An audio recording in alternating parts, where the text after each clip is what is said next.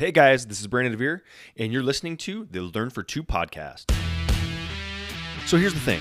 After being in the real estate industry for over a decade, I realized the old model was broken. There was no way out, no end in sight. So I decided to ditch the masses and create my own opportunity. One that would put myself and others in a position to retire when we want to. This podcast is my journey to teach as many people as possible to do the same. My name is Brandon DeVere, and welcome to the Learn for Two podcast.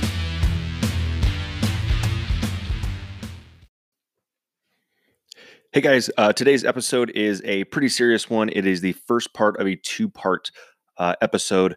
It is two episodes because it was a conversation that we kind of talked about beforehand, and we were going to do 25 minutes, but it is a very serious topic, and right now I felt it was a good time to have this guest on, and honestly, I wanted to have him on before, but even more so now, with kind of the climate that we have in our world, essentially, and there's going to be a lot of people facing some difficult times coming up. So I wanted to have him, someone who's been there before, been through it, and really battled depression and has gotten himself into a space where he's able to combat that depression and really take himself out of those dark times. So wanted to share his story with you, and maybe you can take a couple of nuggets away from him of how he's dealt with it himself. His name is Scott Mendel down in Texas. So just wanted to share his story, and here's the interview right here. I will let you know right now, something happened with the audio where it's sounds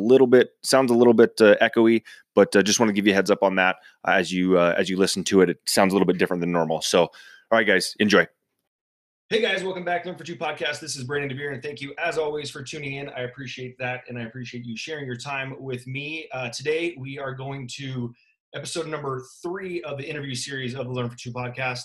And we have a very special guest with us, one that I've been wanting to have on for a long time. And now it really makes a lot of sense because of kind of the things that are going on right now and how people are starting to feel a little bit, maybe down in the dumps a little bit. But we are very lucky to have Mr. Scott Mendel here to explain to us some things about some weight loss and depression, and some subjects that we sometimes don't like to talk about.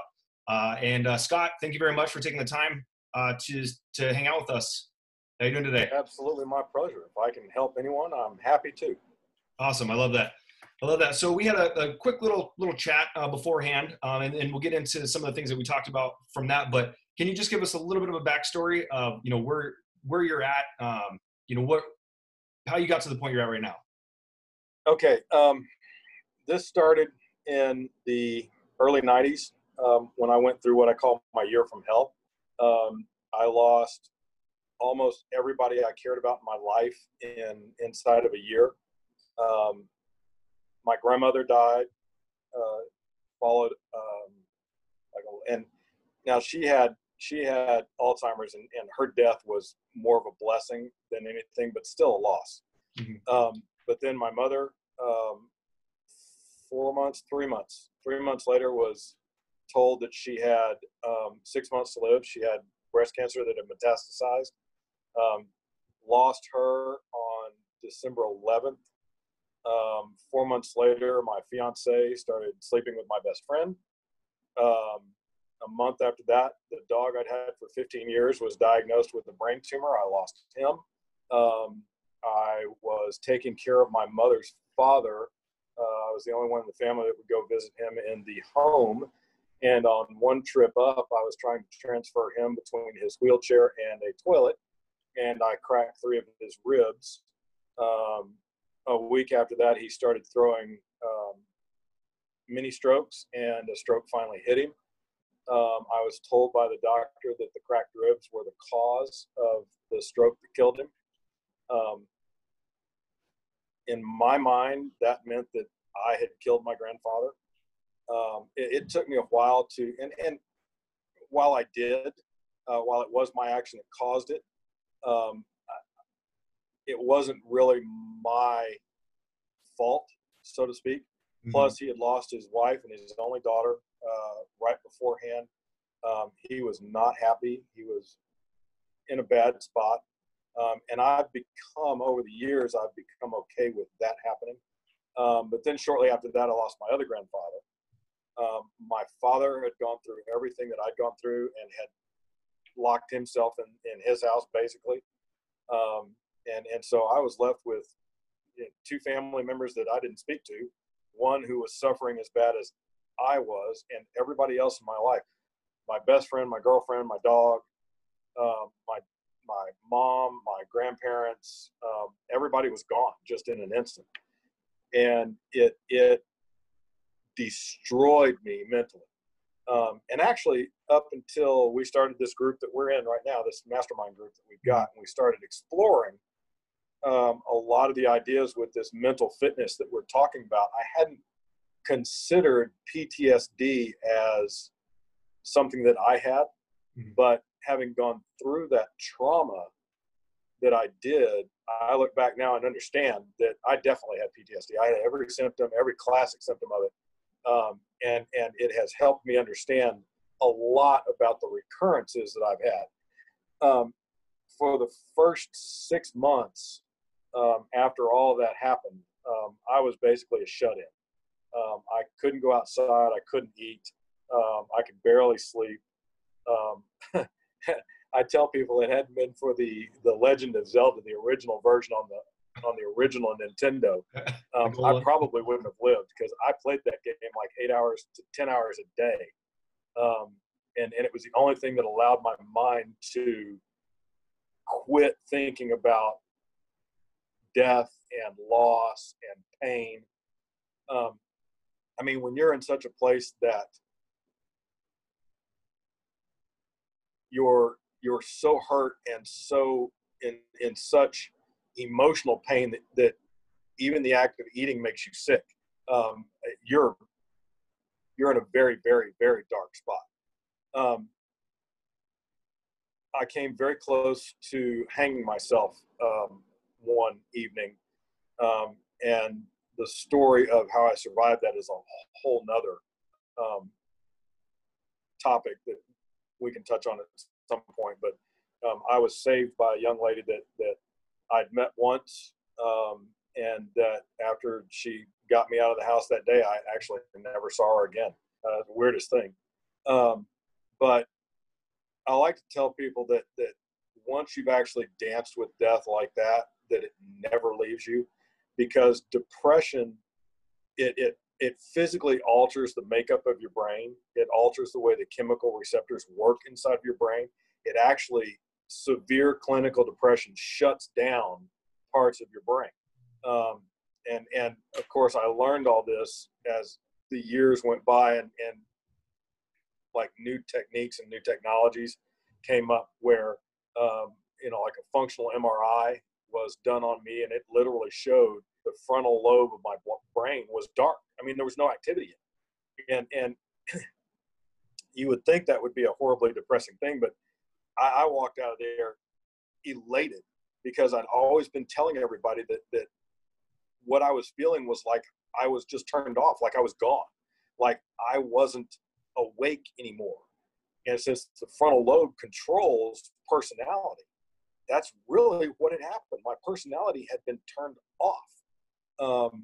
And it was exciting to actually have physical proof of what was actually taking place. And so when your brain gets jarred and turned and switched off and back on, it leaves scars.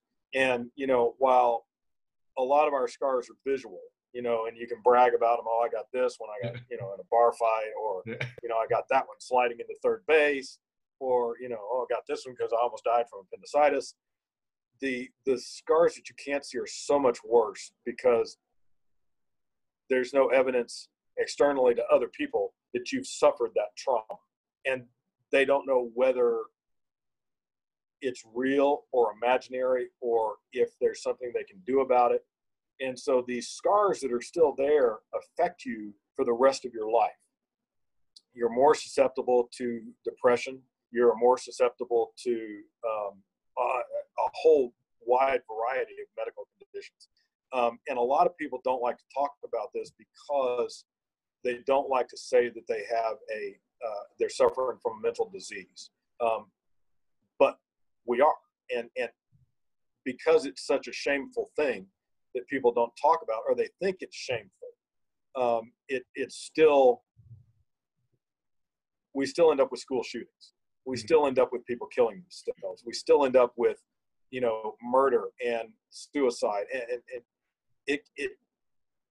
if everybody were more okay talking about it, and they had avenues to talk with other people that understood without a clinical setting or the stigma attached to it, I think a lot of things that happen today will cease happening in the future. And that's why I talk about it, is because I want to be able to let others know that you're not alone. I have gone through this. I may have gone through something worse than you did. And if I'm sitting here today healthy, then you can be too. It's not going to be easy. It's going to suck, as a matter of fact. But you can do it. I promise you can do it. And so I've been up and down. I mean, I've been close to suicide 3 times in my life. The last time was only 2 years ago. I had started getting healthy again. I started walking or running 6 miles a day. That was my go-to thing because I really enjoyed it. And I got injured. And it was about 2 months in when I got injured. And in my mind, it was like God said, "You're screwed. You don't need to be doing this. Stop doing this. This is not good for you." And I quit. I quit myself. I quit my life. I quit caring. I was like, well, if I'm going to be fat, I'm going to be fat. And I dove off the deep end of a Bacchanalian food orgy. If it had sugar in it, if it had carbs in it, I consumed it. And I gained something like 30 to 45 pounds in 6 months. Went from like 225, maybe even 50 pounds, 225, 230 to, I think my highest weight was like 275, 277. And I was in horrible physical condition. And those thoughts were invading my mind again. And it was about that point in time where Ryan had come up with the idea of IODs, Impact of the Day writings. And I really didn't have a clue what I was going to write about, why I was writing. It was just like, he challenged us to do it. So, hey, if Ryan said do it, let's do it. Yeah. Well, that opened the door to an avenue that I'd never been down before. I'd never written about what had happened. And I'd really only told the whole story to maybe, I don't know, 15 to 20 people in my entire life. But you know how special this group is that we're in. I had told probably 3 people inside the group, my closest friends inside the group, about my year from hell. And every one of them's like, "Oh my God, you've got to tell your story. You have got to tell your story. There are other people that," and I was like everybody else, man, I did not want to share this publicly because it was going to label me, because people were going to treat me differently, because, "Oh my God, he's been suicidal. We need to be so careful around him." No, you don't. In fact, that pisses me off more than anything. I'm a normal human being. Yes, I almost killed myself. I'm all right with that. I've been through it. I've lived through it. I mean, how many times have you gone out and participated in drunk driving? If you've done it, then you've tried to kill yourself at least once. You just won't acknowledge that that's what you did. And so I decided that with the encouragement of these folks that I was going to tell it publicly for the first time ever. And the response was unreal. There was no labeling. There was no, I'm not even sure what the word to use is. There, judgment? Yeah, no judgment. Thank you. There was no judgment on me at all. Everybody was like, "Oh my God, I can't believe you survived that. Man, if I'd gone through that, I probably would have killed myself. That's unbelievable." And people look more at the reasons that I got to that point rather than the actual thought of doing. Mm-hmm. They were understanding that it drove me to there. And with that understanding came a lot of relief, you know, because I wasn't hiding anymore. I didn't have to wear the mask anymore. And that mask is heavy, heavy to wear. When you have to go through your daily life knowing that this affects you and that you deal with it constantly, and you have to hide that from other people, and you have to act differently around them because you don't want them to know you thought about suicide or tried it, or that you are depressed. And that's the worst thing with depression, is everybody wants to hide it from people that care about them. It's just how it works, because when you get depressed, you want to be alone. You want to be left alone. You don't want people telling you you're going to be okay. You want, that demon inside of you wants to pull you away from, you know, everything that might help you recover. And so by writing and getting it out there and telling that story, it kind of broke that hold that that demon had on me for so long. It was now out there. It was public. Everybody knew about it. And everybody understood. And so it kind of lifted a little bit off of my soul. And so I started writing, and you know, the way Ryan does the IODs, it's mind, body, business, relationship, right? Mm-hmm. And so finally one of them came up that was body.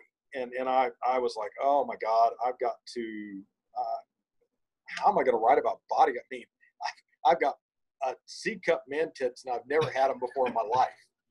And I didn't really realize at that point until, have you seen my before and after pictures? Well, I just saw one on Facebook recently. It looks like one you might be at work, and the other one you got like the ladder, like at the gym. Yeah. Yeah. And so Yeah. the one, I wasn't at work. I was actually doing a volunteer day. This was a month after I'd started working out. I was volunteering at the Houston Food Bank, and I happened to be streaming it live on Facebook. And it's the only photo you will find of me at close to my high weight, because I avoided cameras like the plague. And so I looked at that photo when Ryan asked us to post them. I'd never even looked at it. And I saw it, and I was like, oh my God, I had no idea I'd gotten that big, that I looked like I was 11 months pregnant with triplets. and that first body IOD, I was like, oh my God, you know, I've got to write about working out, but I'm not working out, but maybe I should. And so I wrote that. And then I wrote one about trying to find a diet. And sure enough, in July, after I'd written like 4 body IODs that were talking about working out, it was like, okay, I've got to do this. So the diet, and I researched diets for a month before I got into it. The diet started, and the exercise started in earnest. And in 3 months, I'd lost 50 pounds. And Incredible. What I love about this is Ryan saw the transformation in me, Mm-hmm. and I was the catalyst behind Story Athlete. Oh, really? I didn't know that. Yes. That's awesome. Yeah. He saw the transformation, and you know how his brain works. Mm-hmm. He said, how can we get everybody in the group to realize that transformation? And it was amazing to think that, you know, why he didn't reach out to me about any of it. He saw and bragged about my weight loss. And then the next thing you know, 9 months later, we've got Story Athlete. and I was like, God, this is awesome. But now I'm scared. and so the greatest combination inside that I've discovered, and this has been, let's see, if it was June 1st of 18, we're coming up on almost 2 years now, 20 months, I guess, and April, May, June, 21 months. In those 20 months, I've discovered the absolute secret to defeating depression permanently. Wow. And it's yes, you got to get the weight under control, because body image, I don't care about all this body shaming nonsense that's going on, this political correctness that you can't call people fat and unhealthy. And it's okay if you wear a size 16. No, it's not. You're sick. You're dying very slowly. You are committing suicide by food. And it needs to stop. And when you are heavy, I don't care who you are. You know you're overweight. You feel overweight. Your clothes don't fit right. You can't walk up 2 flights of stairs without stopping halfway. And I'm not talking, 10 or 20 pounds overweight. I'm talking 50 to 100 to 200 pounds overweight. I mean, look at that. What is that TV show about being overweight? Biggest Loser? Well, that one and My 600-Pound Life. Oh, yeah, okay. I don't think I've heard of it. I don't think I've seen it before. And The Biggest Loser is a great one, because if you look at those people, look at their transformation and look at the way they act at the beginning, and then when they've lost 50 pounds or 100 pounds, they're in tears because they feel so much better. And what's funny is that first 50 pounds that I lost, everybody's like, oh my God, you must feel so much better. And I didn't. I didn't feel better at all, because although I lost 50 pounds, I'm still 50 pounds overweight. And that's a lot of weight you're still in the clinically obese they call it morbidly obese category, because morbidly obese is 40 pounds overweight or more. And so when you're there, you've lost some weight, but you're still really, really over. I'm still overweight now, and I've lost 100 pounds of pure fat. And so congratulations. Thank you. And yeah, it's been a journey. You've been there for most of it. But when you aren't happy with the way you look, you can't be happy mentally. You can't. And so it's one of those where and that was my 82-year-old father that I take care of, just walked out to say something. I waved him off. You have to get yourself back physically first, because that's such a key to self-image and self-esteem. And I think it was Mark Brody that wrote the post about respect, and not only your respect for others, but respect for yourself. And you can't respect others until you respect yourself. And I'd never thought about that, but it's kind of like, you can't love others until you love yourself, right? Yeah. And I thought, my God, that really makes sense, because if you can't love somebody unless you love yourself, truly love somebody, then how can you respect somebody if you don't have any respect for yourself? And how can you respect yourself if you know you're killing yourself? And it all ties in with self-image. And once you start getting that back, and I'm telling you, this journey from 275 pounds to I'm like 205 now, and I say I've lost 100 pounds of pure fat because I watch the body fat percentage and the muscle percentage, and I've put on like 29, 32 pounds of pure muscle. Wow. And so my overall weight loss, if you take the muscle out of the effective well, is like 110 pounds. But Ryan asked us the other day what our biggest physical change had been through grit, and what we noticed. And I said, well, and this is kind of funny, but it's that the sleeves on my Story Athlete t-shirt actually are tight on my arms rather than hanging there loose and baggy like they used to. Mm-hmm. And I think that's funny, because I always make fun of people that walk around and flex and show off. Now I'm looking at myself in the mirror every now and then going, yeah, look at that. That's yeah. And then I catch myself like, oh my God, I'm turning into one of those guys. That's awesome. But when you get that, then the mental side starts to come together once you get the weight together. And once the mental side starts coming together, you've got 2/3 of the battle over. And the real secret isn't about teaching yourself better self-talk. It's not about losing weight and exercising. It's not about drugs or therapy. It's about putting two things together that create something that I never even thought of, and that's writing every single day, because it lets you see not only your progress, but it lets you see your emotional state. It lets you explore things that you might not be able to explore inside your own head. And it allows you to do the one thing that is the biggest secret of all, and that's build a tribe that supports you. The key to getting through all of this, even when I started before Story Athlete and Grit came around, the key was having this group of y'all. My mastermind Story, and we weren't Story Athlete then, we were Protector Social Superheroes. PSS. But I had those friends that were the ones that encouraged me to, mentally vomit all this stuff onto pages. And if you go back on my Facebook, there's over a year's worth of writing on there that was every single day. And so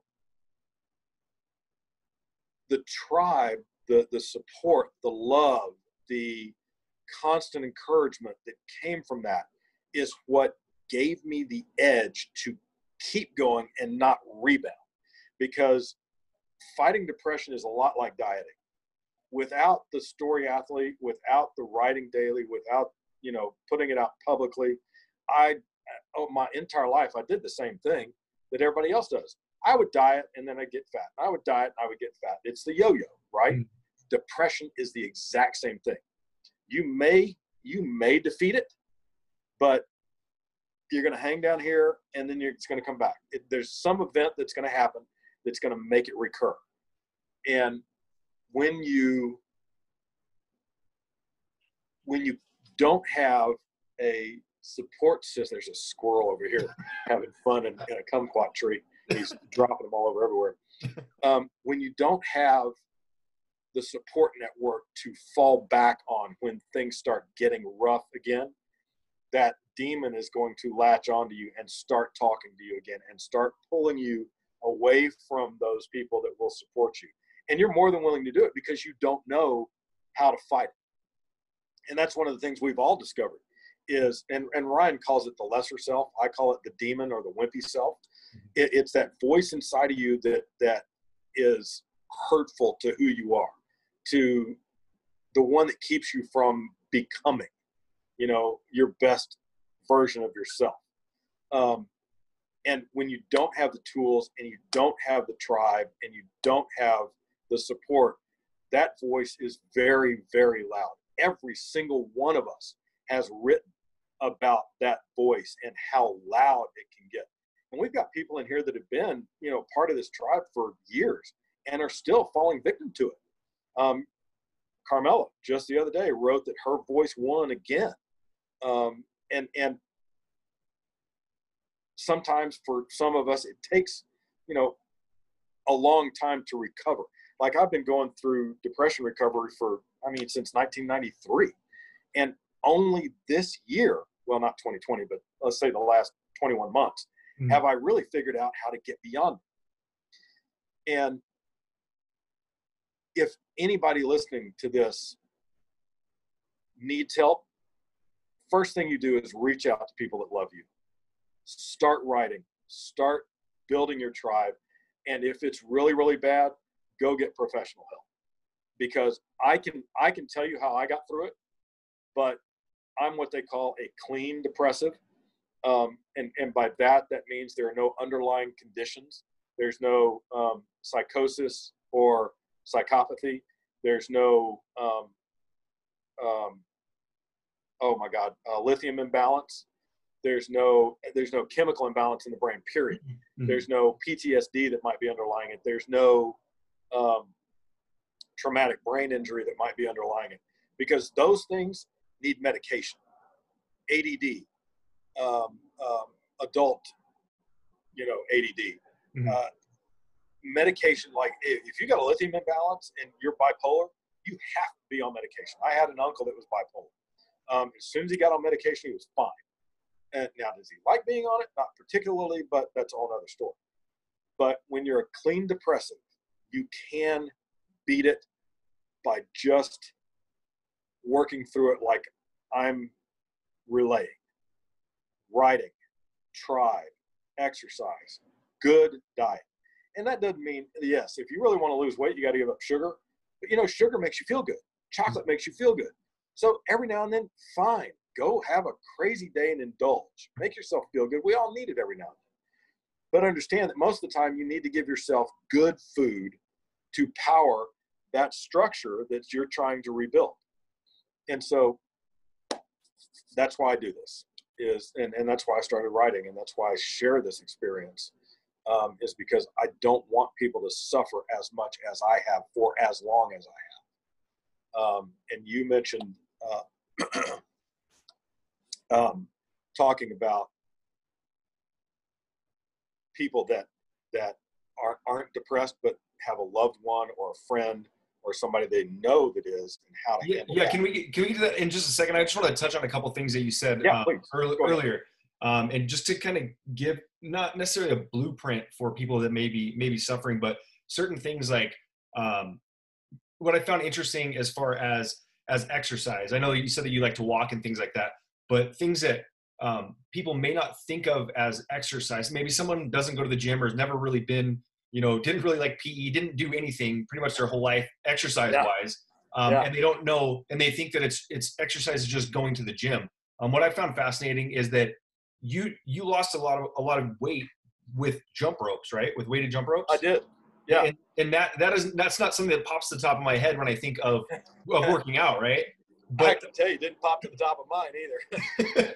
but that was a pure accident that I got into that.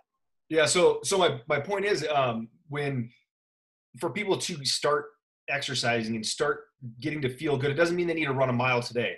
If they haven't run a mile in 15 years, go walk around the block today, or walk a block. Toss a football up to yourself, or dribble the basketball around the block, or just something like that. Go play catch with your kid. Yeah, exactly. If you got children, go play catch with your kid. I guarantee you, they'll wear you out. Yeah. Go play hide and seek with them. You think that's not exercise? Go play hide and seek for an hour. Just go keep up with your kid for an hour. That'll wear you out. I mean, it's like, Fat Ryan said, is one of the reasons he wanted to get rid of the dad bod was he was telling these kids he wouldn't go out and play with them. And he made a million excuses, but he knew it was because it was going to make him tired.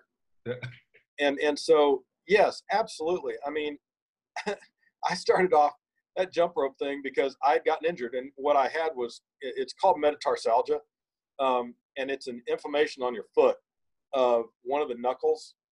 And I thought I'd actually torn a tendon in my foot. That's how painful it was. And I went to the orthopedic surgeon the very next day and said, "Oh my God, I've really wrecked my foot." And he said, "Oh, here, touch. Does this hurt?" "Yeah." "Dang it, don't do that again." And he touched several other places. He goes, "Oh no, you got metatarsalgia." I was like, "What?" I mean, I've got a biomedical science degree. I know most of the terminology, and I've never heard of this. He goes, "Yeah." He goes, "You've been exercising recently, haven't you?" And I was like, "Yes." He goes, "A lot?" And I said, "Yeah, I'm trying to lose weight." He goes, "Yeah, it's caused by being overweight and over-exercising." I was like, "Oh, great." And that's when I came to the conclusion that God didn't want me to work out anymore. So when I came back into it, I was like, what am I going to do? My foot, because the doctor told me that I had to be off of it for 6 months for it to heal. And I'm sorry, that's never going to happen. Not in my life. You're going to have to break my leg for me to stay off a foot. And so I was like, what in the world can I possibly do? And after I wrote that body IOD that said, I'm going to start working out, I was going to go outside and get through it. I didn't care how, I didn't care how much it hurt. I was going to figure out something. I was walking down my staircase, and at the bottom, tied around the baluster head, was an old Joe Weider jump rope. The old cotton rope with the squishy foam handles. It had been hanging there for so long unused, the handles were crispy. But I thought, hey, I used to jump rope as a kid. At least this will give me something to warm up, and maybe it won't hurt my foot. So my decision was to go out and just do 50 times in a row without stopping. Well, I found out that I couldn't do 10 in a row without tripping on the rope. When, as a kid, you can jump rope for an hour and it doesn't even bother you. That night, it took me 2.5 hours to get 50 in a row. I was sweating so hard when I stopped, it was literally pouring off of me in puddles. My calves were cramped up. My abs were cramped up. every part of me hurt. And I was like, oh my God, this is unbelievable. And so that was my deal. It was like, okay, if this is going to be this hard to work out and it doesn't hurt my foot, that's how I'm going to do it. And being myself, I deep dived jump rope on the web and found out it's the most effective workout, calorie burning, low impact workout you can do, period. It burns more calories than running, swimming, tennis, aerobics, everything. It burns more calories, period. And I guarantee you get a half-pound jump rope and try doing it for 15 minutes without stopping, you will pass out. And it did. With the keto diet and nothing more than jumping rope once or twice a week for 3 months, I dropped 50 pounds. Wow. Instantly. And so, yeah, I mean, go find anything you can do, anything. Just start moving, because once you start moving, it's that momentum. It's that one, like we talked about, that 1% daily that it gives you that sense of accomplishment. Mm-hmm. And as soon as you get that momentum built, it's much easier to keep it going. Because the hardest thing in the world is to break the friction of being at a stop. Yeah. So, yeah, absolutely. No, it's great advice, because I know that people will. Well, I'm going to go get a gym membership, or like right now. I think in our climate that we're in the world right now, where everyone is having to do their normal stuff at home, I think people are starting to realize a little bit more that, you know what, and I'm not trying to take away from any gyms out there. So any gym owners, I'm not trying to say that people shouldn't go to you, but what I'm saying is that, you know, you can go get enough of a workout in your backyard or around your block or whatever, you know, pick up your dog food bag 10 times and squat them or something. Yeah. What's that? I said, yeah, go do one of our grit workouts. It's all body weight. You'll find out real quick how fast you can get a workout at the house. Exactly. So the other thing I wanted to touch on before we move on to the other question was how much writing has helped and having that tribe. And one of the things that I've found, and having the stigma and trying to shed that. So about 4 or 5 months ago, I wasn't sharing as much. I was still sharing some things, but there was things I was holding back for the stigma. For instance, my son is battling some pretty significant anticipatory anxiety when it comes to getting to school. And so it's been 4 months. Obviously, they're not in school now, but we were just getting back to a half day of school. And this is after 4 months of trying to get him there. Something I wasn't going to share with anybody because I felt like a failure, that I was a dad that couldn't get his kid to school. So I had that stigma, but then also same thing, I peeled back a little bit. And like you said, you know, someone else is going to need to hear this, because they're going to need to move forward. And one of the things that I found by opening up like that, not only just it being cathartic from the writing standpoint to get it out and your progress, but the tribe that was not necessarily even my tribe that became my tribe of people that start rooting for you. And rooting for your on Facebook. I got people going, way to go, Camden. Like, my son made it to 15 minutes of school, and that was a huge deal for us. And everyone is rooting him on. And it's, you know, when you do that and you let people, you know, Ryan says all the time, if you go first, you give people permission to go. And some people are just waiting for you to go first so that they can go. And so I just wanted to talk about that. I mean, have you had a bunch of people start rooting for you, like come out of kind of nowhere and just be like, hey, we're right behind you? Yeah, it's it's actually really funny, because while a lot of people might not respond to a Facebook post, or they might not press like, you'll run into them somewhere and they're like, oh my God, I've read all your stuff. Yeah, absolutely. I had a client that I'm friends with their family. I've known him for years. The dude's in phenomenal shape. He's a triathlete. His wife took up bodybuilding for a while. She's into roller derby. I mean, hyper fit family, right? And I used to play tennis with him before I got huge. And just the other day, and he hasn't said anything. He hasn't liked any of my posts or anything like that.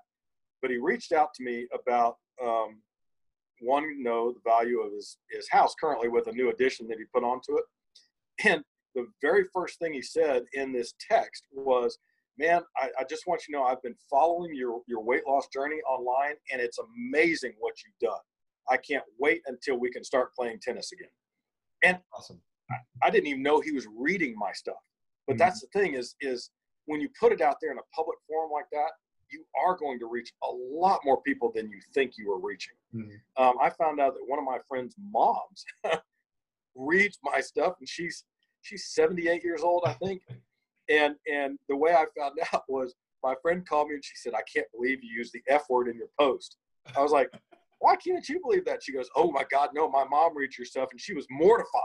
She said she didn't know you were that type of guy. So you never know who's reading your stuff. Yeah, no, absolutely. I mean, I've had people approach me tell me that they made their son read it at the soccer field.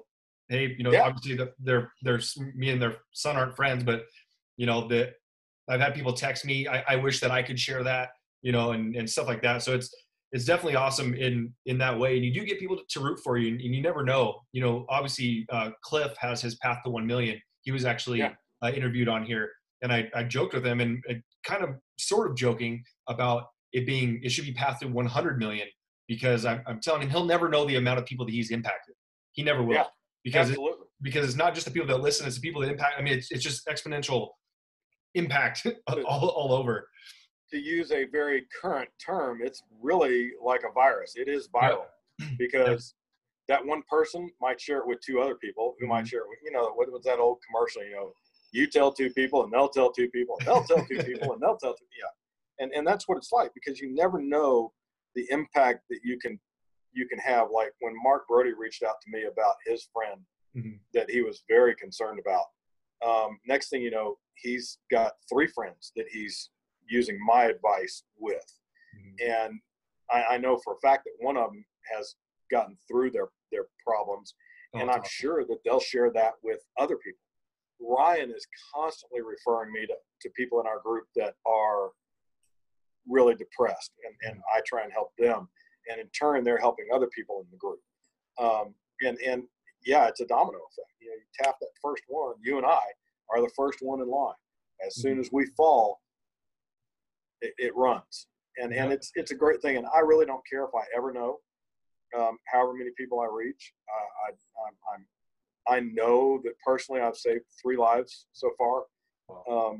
And as long as these lives are saved, that's all I care about. I don't need the acknowledgement. It feels good to get the acknowledgement. Don't get me wrong, but it's not a necessary thing. This was, and I tell Ryan this all the time, and I've told several other people in the group, this is more about my recovery than it is about my helping other people. And through my recovery, if I do help other people, that's awesome. And at some point I will write a book about it and actually try to help other people. But I need to know that I've actually accomplished what I want to accomplish, that this is something that I have permanently defeated, that these steps actually are the way to redemption. And so Ryan talks about, get it out there before it's perfect. But in this case, it won't be perfect even at that point, but I'll have that foundation. I am redeemed. I'm cured. I'm done with depression, and you can be too.